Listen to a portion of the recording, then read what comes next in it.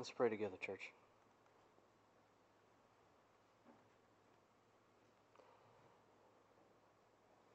Father, we recognize that without your Holy Spirit's enabling, without your Holy Spirit's inspiring, Lord, this time that will ensue will be of no value.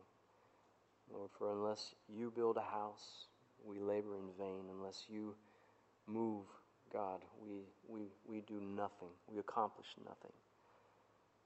Lord, would you pour out showers of blessing, we pray, through your word, by your Spirit. God, would we hear you speak? Would we be reminded of truth we know, God, but also enabled to see glory, that we might glory in the cross and what's been accomplished for us. Father, we ask that you would bless all that follows and bring glory to your name. And we ask this through Christ. Amen. Amen. Well, church, if you have your Bibles, would you open them with me to Galatians 5:16. Galatians chapter 5 and verse 16.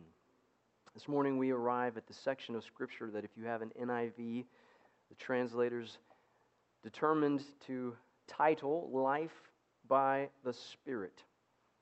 Life by the Spirit. And historically, Baptists have not prioritized pneumatology or the study of the Holy Spirit. It's a fact evidenced by the limited references to the Spirit in early Baptist writings as compared to those regarding Christ and the gospel.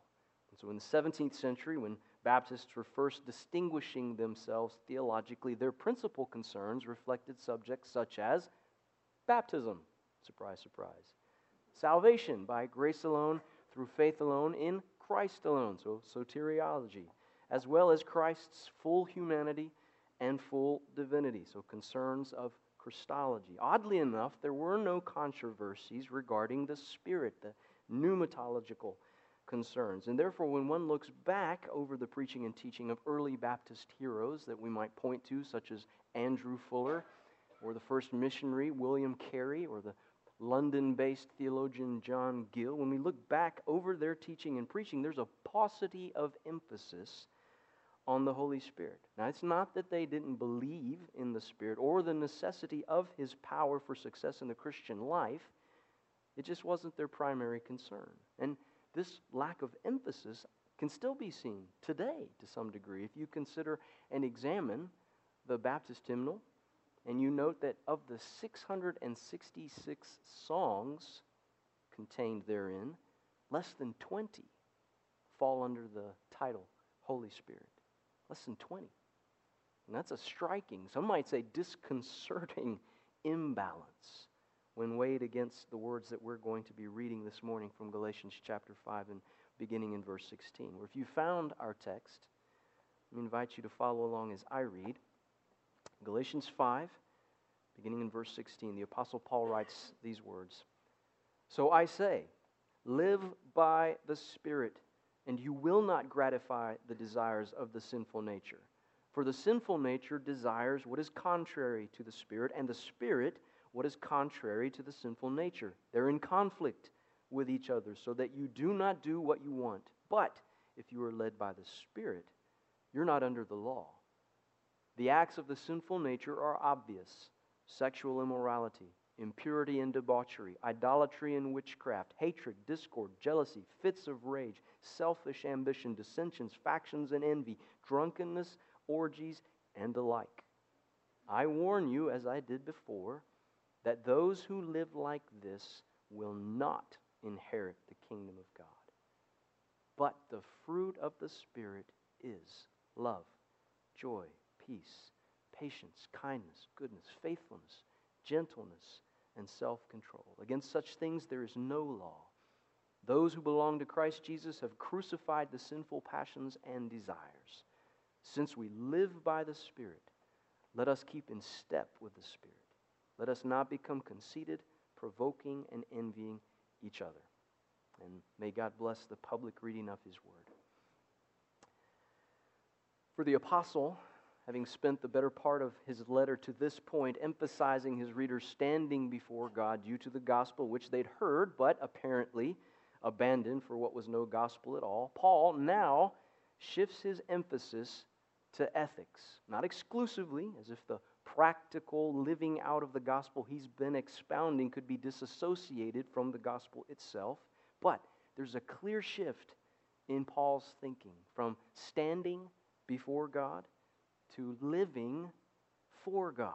It's seen in the apostles' opening phrase there. So I say, live by the Spirit. What does Paul mean? Live by the Spirit. And Emmanuel, Christians, as fellow travelers on life's journey, I believe understanding Paul's statement here is of paramount importance. Because if we somehow get this wrong, if we somehow mistake this and find our lives marked by the acts of the sinful nature as Paul describes them there, verse 19, then we can expect his judgment offered, verse 21, to be ours. That those who live like this will not inherit the kingdom of God. And church, this is huge. This is huge. We're not talking about a timeout at the end of a game where those who fail to measure up will spend some time paying penance before they're allowed to join the rest of the team. No, what Paul is saying here is that if we claim to be Christians, but our lives display the actions noted here, so sexual immorality, impurity and debauchery, idolatry and witchcraft, the list goes on. If our lives reveal these behaviors, then we aren't God's children. We aren't heirs of the Father, as Paul's previously described Christ's followers. Rather, we're slaves who will suffer for eternity apart from God's presence. So what does the apostle mean when he says, live by the Spirit, as the NIV renders that phrase? If you have a ESV translation, it captures Paul's exhortation as walk by the Spirit, as does the Holman and the King James, if you like the King James. And I think that these translations, that is the ESV, the Holman, and the King James, I believe these translations work better here because while the term in its original depicts conduct in general and not so much the act of movement, saying one foot placed in front of the other, there's a second word given later in our text, rendered live by the NIV. That's in verse 25.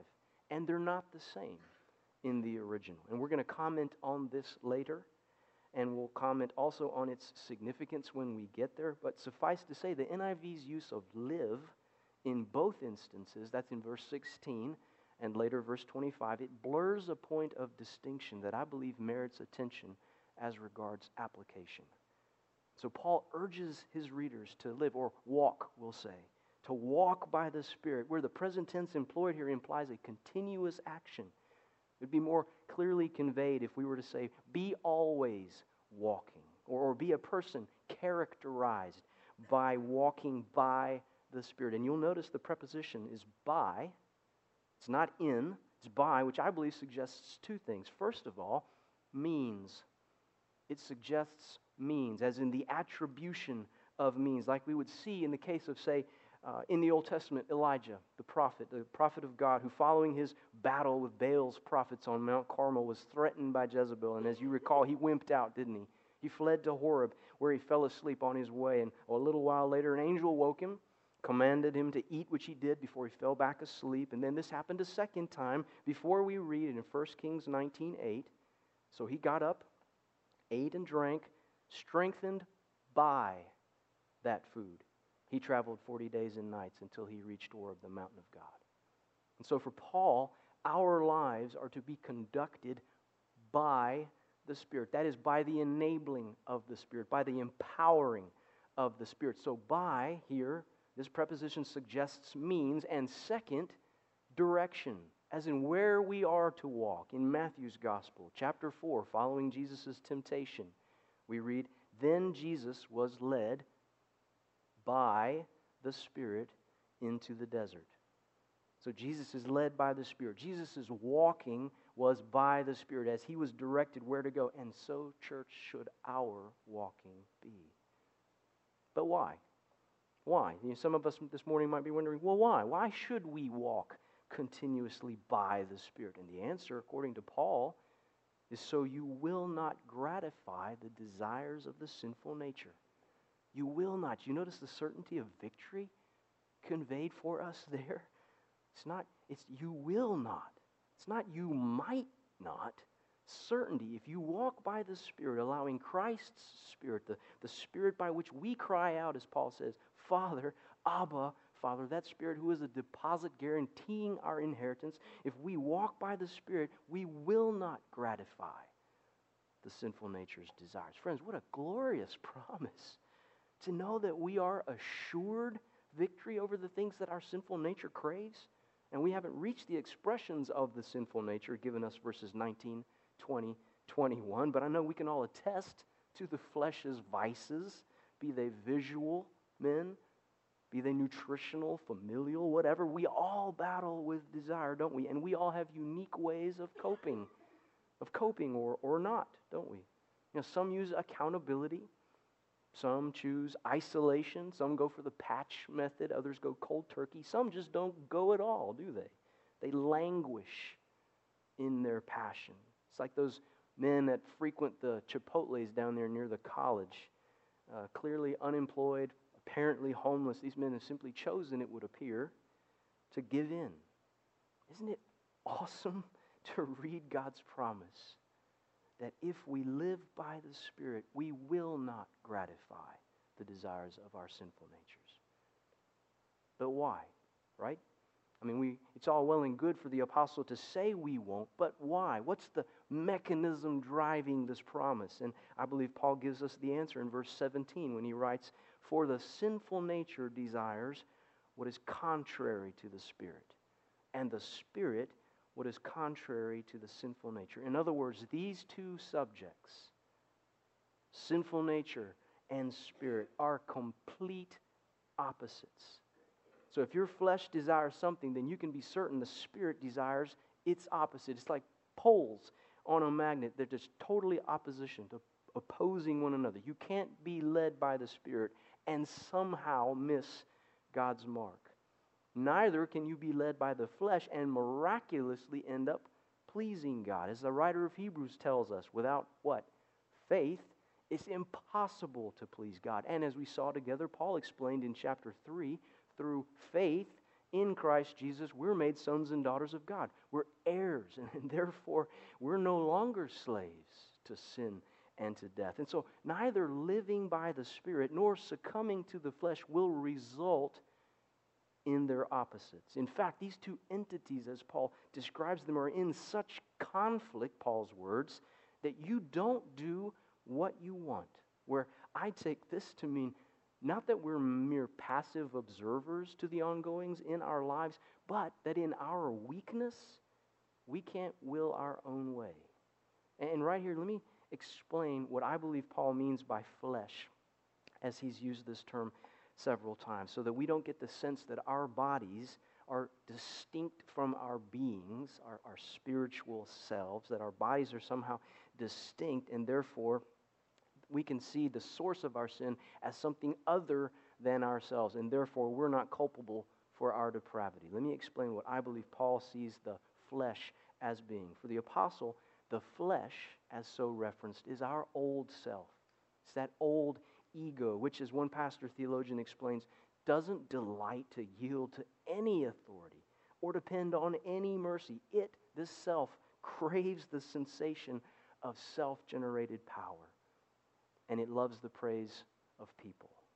So our flesh, as Paul describes it, is our sin-marred self, which will not and indeed cannot submit to God apart from the gospel's grace and power, which we experience through faith in Jesus. At which point, as we saw back in chapter 2, verse 19, at that point we were crucified with Christ. Now we no longer live, but what? Christ lives in us. And so what happens when we come to life in Christ is that old self, the flesh, as Paul's described it, dies. And the Spirit now takes its place. So church, we don't achieve autonomy in salvation. We don't achieve autonomy in salvation. Rather, we come under new lordship. That's Christ's. And thus, when Paul writes, you do not do what you want, what I believe he's saying is that you aren't other than your masters. And therefore, you'll either want what the Spirit wants or you're going to want what the flesh wants. But, as Paul begins there in verse 18, if you're led by the Spirit, you're not under the law. Meaning what he's describing here isn't some equal battle in our lives in which we have these two antithetical entities duking it out for supremacy. Rather, as one commentator notes, Paul now stresses that the Spirit is the victor for the Christian. Done. So the Galatians had been baptized with Christ. They were clothed with Christ, and therefore they belonged to a new covenant era people for whom the law of Moses was no longer binding. And the apostle was desperate for his readers to reject the agitator's message because they were under the Spirit's powerful influence and direction. They had no need for self-effort to fulfill the law, that God might be pleased with them and accept them. Do you know this freedom this morning, friends? Are you under the Spirit, as Paul's described it? Have you been set free from God's or by God's grace through faith in Jesus? Or are you still living under the law where it's in your flesh that you're attempting to do things that will make you moral? You're trying not to lie, not to gossip, to look at porn, because you want to be good enough. You want to merit God's blessing. You're trying your very best not to sin, but what you're experiencing is the very reality of which Paul is writing. You can't seem to help but gratify the cravings of your heart. Or you might hold them off for a while, and there may be periods of greater success than others. You might stave off their rumblings for a season, but like your stomach after you skip a meal, it starts to growl with increasing frequency and intensity. So too does your flesh, yourself. Your need for that which satisfied only grows until you can't help yourself, and in many ways you could say, I don't do what I want to do, but I do end up doing it, don't I? Church, the glory of God in the gospel's light opens our eyes to that which alone satisfies fully and eternally, who is Jesus. And thus we who live by the Spirit, we're not forcing ourselves by our strength to do anything against our nature, because we've been given a new one, haven't we? As Paul told the church in Corinth, if anyone is in Christ, he's a what? New creature.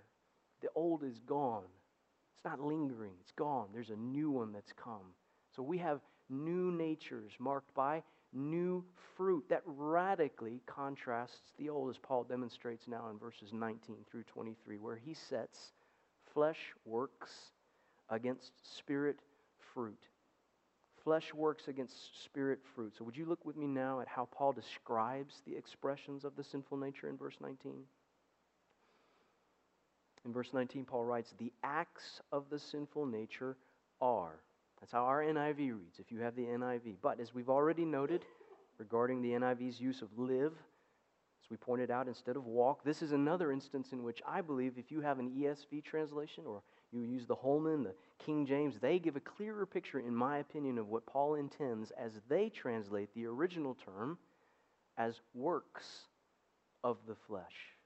And that term acts, as given by our NIV, conveys, at least to me, it conveys the idea of actions, which many of these are, as we'll see in just a moment. But some, such as the emotions of hatred, discord, jealousy, for example, they aren't what we would immediately view as actions, are they? Now, they certainly issue forth in actions, but in and of themselves, they're less clearly so. Thus, I think that the term work, as given by the ESV, the Holman, the King James, I believe that the work here is better, and not merely for the clarity that it provides regarding the sinful nature's expression, but more importantly, by what it reveals when we set works against the Spirit's fruit, so-called. And so to this point, let's ask the question, why then does Paul set flesh works against Spirit fruit? And I love the clarity and honesty of one pastor theologian as he provides, or confessed rather. He said, up until recently, I would have said, because work implies effort, and fruit implies effortlessness. And God's will, we know, is that we experience love, joy, peace, effortlessly. But then he continues, I noticed that many of the works of the flesh are just as effortless for a natural person or an unsaved person as the fruit of the Spirit is for a spiritual person or a follower of Jesus. For example, anger. You don't have to work to get angry, do you? You don't have to work at all. You cross a natural man and blood flows, just like when you cut a guy on the arm. It happens. Or you take envy.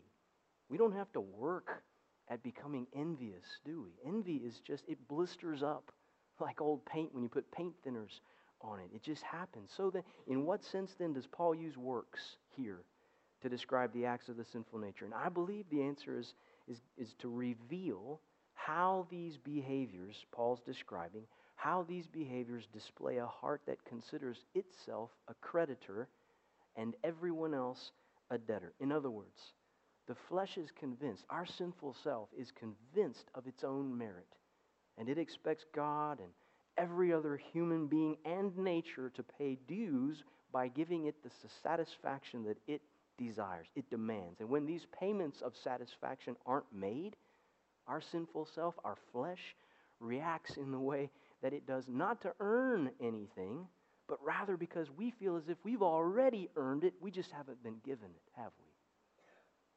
And so just as one biblical illustration to this point, consider King David's horrible moral failure with Uriah's wife Bathsheba. It's recorded, I'm sure many of you know, 2 Samuel chapter 11. But we're told in the chapters preceding how David scored all these victories, hasn't he? Victory after victory over his enemies. In fact, the final verse of chapter 10 details how the Arameans were afraid to help the Ammonites. So two enemies fearful of assisting one another. Why? Because of David's military might. And so standing atop all of this success, we read in verse 1 of chapter 11 that in the spring, at the time when kings go off to war, David sent Joab, his commander, sent him out with the king's men and the whole Israelite army. So rather than doing that which was his God-given responsibility, David remained home. Walking on his terrace, he sees this beautiful woman bathing, summons her, has sex with her. Then upon discovery that she's pregnant, he sends for her husband in this failed attempt to cover the scandal. But ultimately, he has the man murdered. It's as shocking a story as one could read, made even more so considering that it involves the man, so-called, after God's own heart. Where the point for us this morning, church, is that in the king's flesh, he viewed this as his right. His right to get what he took. He was the king. He was victorious. No one could resist him. No one could deny him. David saw nothing wrong in his work of the flesh. It wasn't until confronted by God's Spirit through the words of God's prophet Nathan that things changed. And friends, aren't we all familiar with the heart behind such work, so-called? How often do we justify our behavior, be it an action, a thought, an emotion, or both, all three, by logic? And the logic is, I don't deserve this treatment. I'm me. I'm a king. I'm a queen. I am to be celebrated and submitted to. I can't be expected to answer to anyone but myself. Who are you to question me, and why? Why haven't you provided me with what I asked for, what I deserve? Can't we all relate to such self-righteousness? And just in case you're struggling this morning with specifics, Paul gives us this list, doesn't he? It's not exhaustive by any means, but it's sure a start. It's a start that the majority of scholars believe can be divided into 4 different parts, where the first section that Paul gives us addresses sexual sins, as evidenced in sexual immorality, impurity, and debauchery or sensuality. That's simply wild living of a sexual nature. And then in the second part, which pertains to pagan religions, we see referenced idolatry and witchcraft. The third section involves or deals with relational sin, and this is by far the lengthiest, involving in total 8 different expressions or works of our flesh, namely hatred, discord, jealousy, fits of rage, selfish ambition, dissensions, factions, and envy. And I'd be surprised if any of us needed to raise a hand and ask for explanation here. We're all quite familiar with such relational failings, which is why I believe Paul provides us with so many examples. He had many to choose from before he finishes his list off. So this is the last section by dealing with what one commentator, Douglas Moo, defines as dissipated or squandered living, marked by two things: drunkenness and orgies. A life wasted as marked by drunkenness and orgies. And as I said, this list isn't exhaustive. The apostle even offers this proviso, come conclusion, following orgies when he says, and the like. As in drunkenness, orgies, and the like. You can imagine an ellipsis there, if you want to.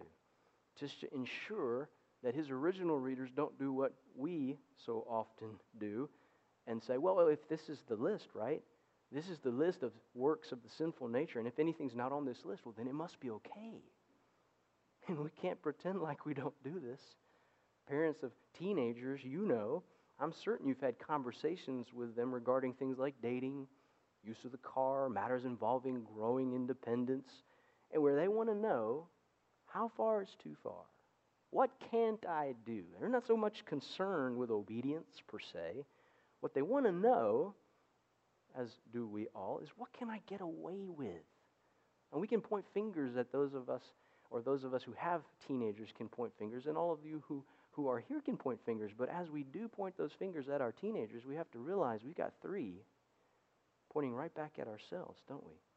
Because are we any different, parents?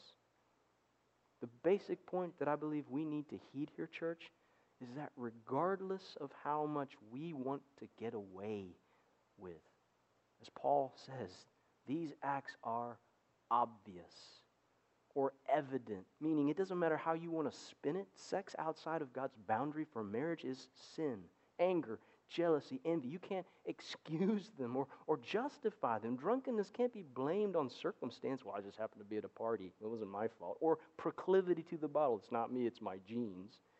And therefore, as we've seen together, while the apostle insists that our inheritance in God's kingdom is secured for us apart from the law by our faith and through the Spirit's provision in the gospel, it will not come to those who manifest the works of the flesh in their lives. I want to say that again.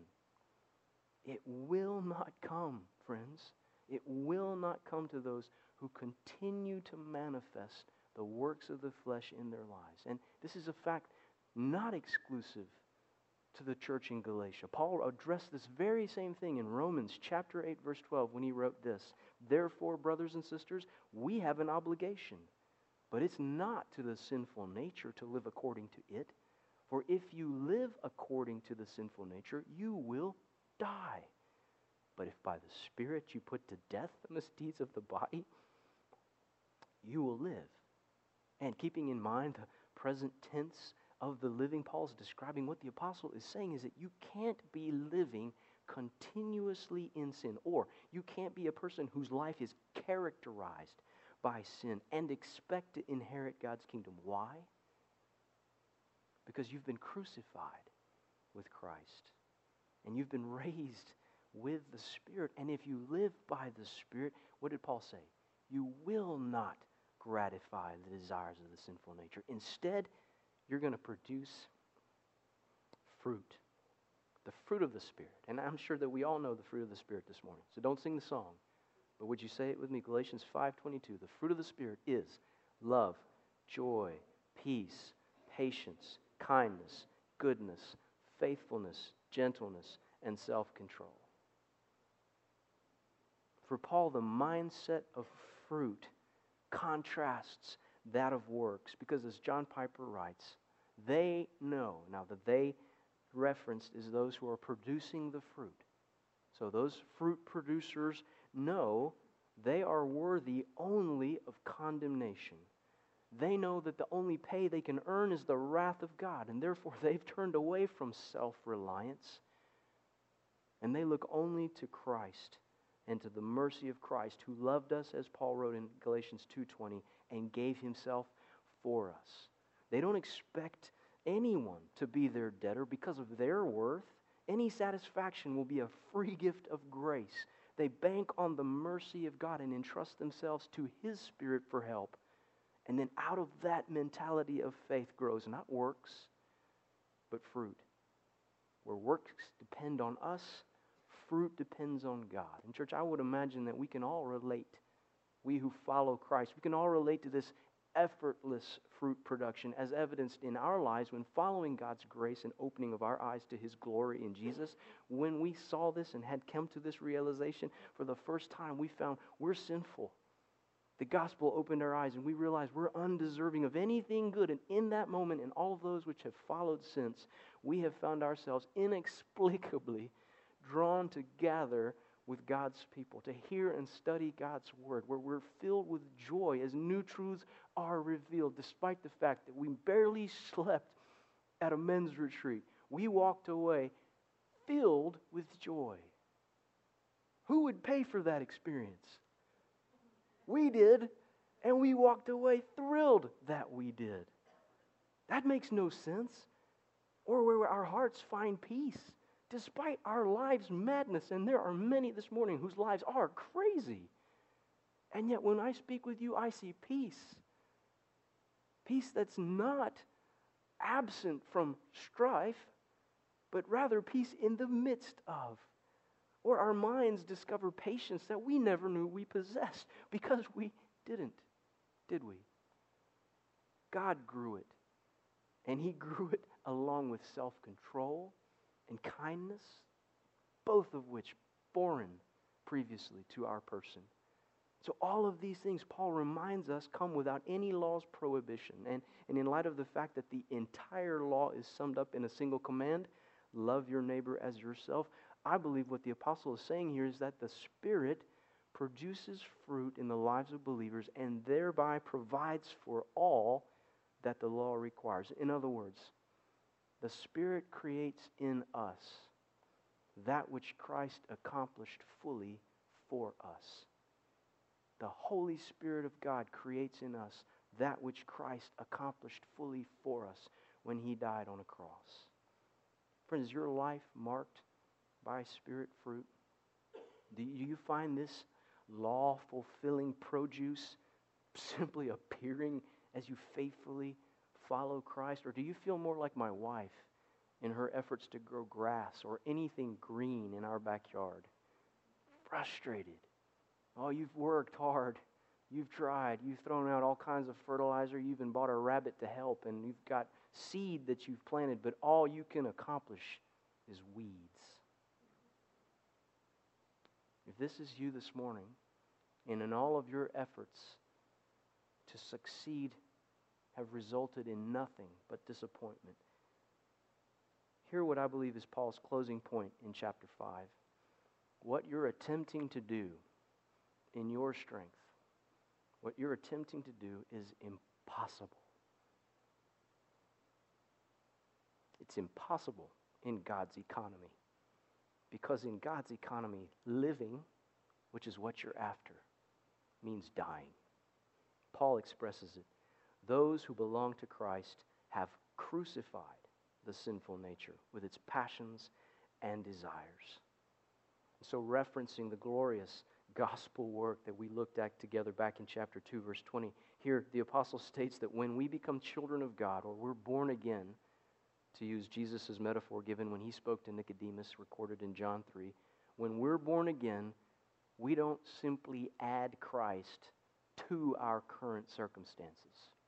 He isn't an addition to our firm's board of directors. And as God's Son, well, of course, now He's the majority shareholder. No, He becomes the sole proprietor, friends. And therefore, as Paul continues, since we live by the Spirit, let us keep in step with the Spirit. Let's not become conceited, provoking and envying each other. Now, you recall at the very beginning when we examined verse 16, I mentioned how the NIV translates two different words as live.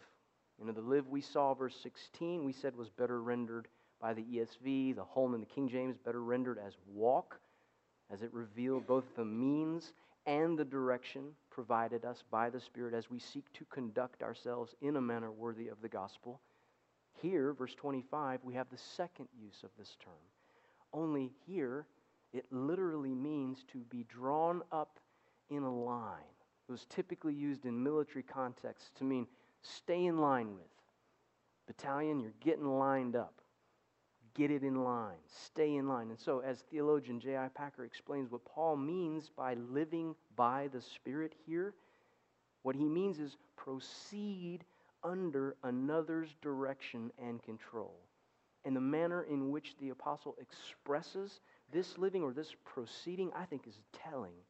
I believe it's telling because our NIV reads since, as in since we lived by the Spirit. But the ESV and the King James offer if we lived by. And I think if and since both work, but I personally prefer if because I think it more clearly at least, captures the conditional sense of Paul's statement, meaning this: I don't think the apostle wanted his original readers, the Galatians, to simply sit back, having read his words of exhortation, and contentedly think, yeah, we're living by the Spirit.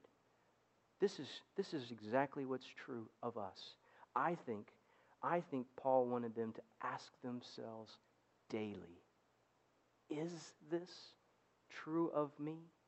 Am I actually keeping in line with the Spirit? Am I standing with those shoulder to shoulder with me, followers of Jesus? Are we standing in line with the Spirit of God? Am I loving my neighbor? Am I speaking the truth in love? Am I humbly serving others? Or am I becoming conceited? Am I provoking? And am I envying others? Are you keeping in line with the Spirit, where His steps are marked out for us in God's Word? Or is your life more closely characterized by the works of the sinful nature that Paul has given us? Church, as we seek to follow Jesus, to keep in step with the Spirit or to be led by the Spirit. No, this is an active pursuing of God's holiness characterized by the Spirit's fruit, in which we seek by the Spirit's enabling to love as God loved us, to be kind, gentle, patient, self-controlled. At the same time, we must daily put to death the remnants of our flesh, being watchful over ourselves, but then also those, our fellow travelers, that we might not allow pride and envy to mar the fellowship of Christ's body. Church, may the words of 18th century hymn writer Robert Robinson be on our lips and in our hearts. Oh, to grace, how great a debtor, daily, I'm constrained to be. Let thy goodness like a fetter bind my wandering heart to thee. Prone to wander, Lord, we feel it. Prone to leave the God we love. Here's my heart. Oh, take and seal it. Seal it for your courts above. Would you pray with me as we close? God, you are our Savior, our sustainer. Holy Spirit, you are our deposit, guaranteeing an inheritance that is ours. And you have promised that when we have died to ourselves, been crucified with Christ, our sinful nature no longer has control over us. We have been given victory in Jesus. Father, thank you for these promises.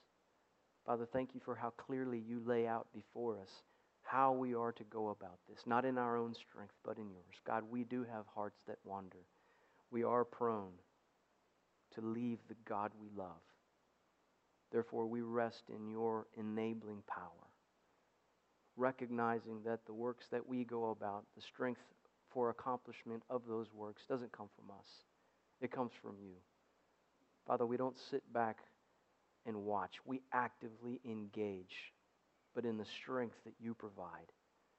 And Lord, if there's one this morning who, as we've heard your word clarify spirit, fruit, and flesh work, God, they've found themselves more distinguished by the works of the flesh. And their heart desires freedom from that legality, binding. God, would you, by your grace, open eyes and bring life through your gospel as only you can do. And God, would you grow us, your people, so that we might keep in step with your Spirit, that we might live out our faith, loving one another, displaying the fruit that your Spirit provides, so that the world that watches can say, these are Christ's, because that which they've produced came not from them, but from Him, to His glory. And we pray these things, God, in your name. Amen.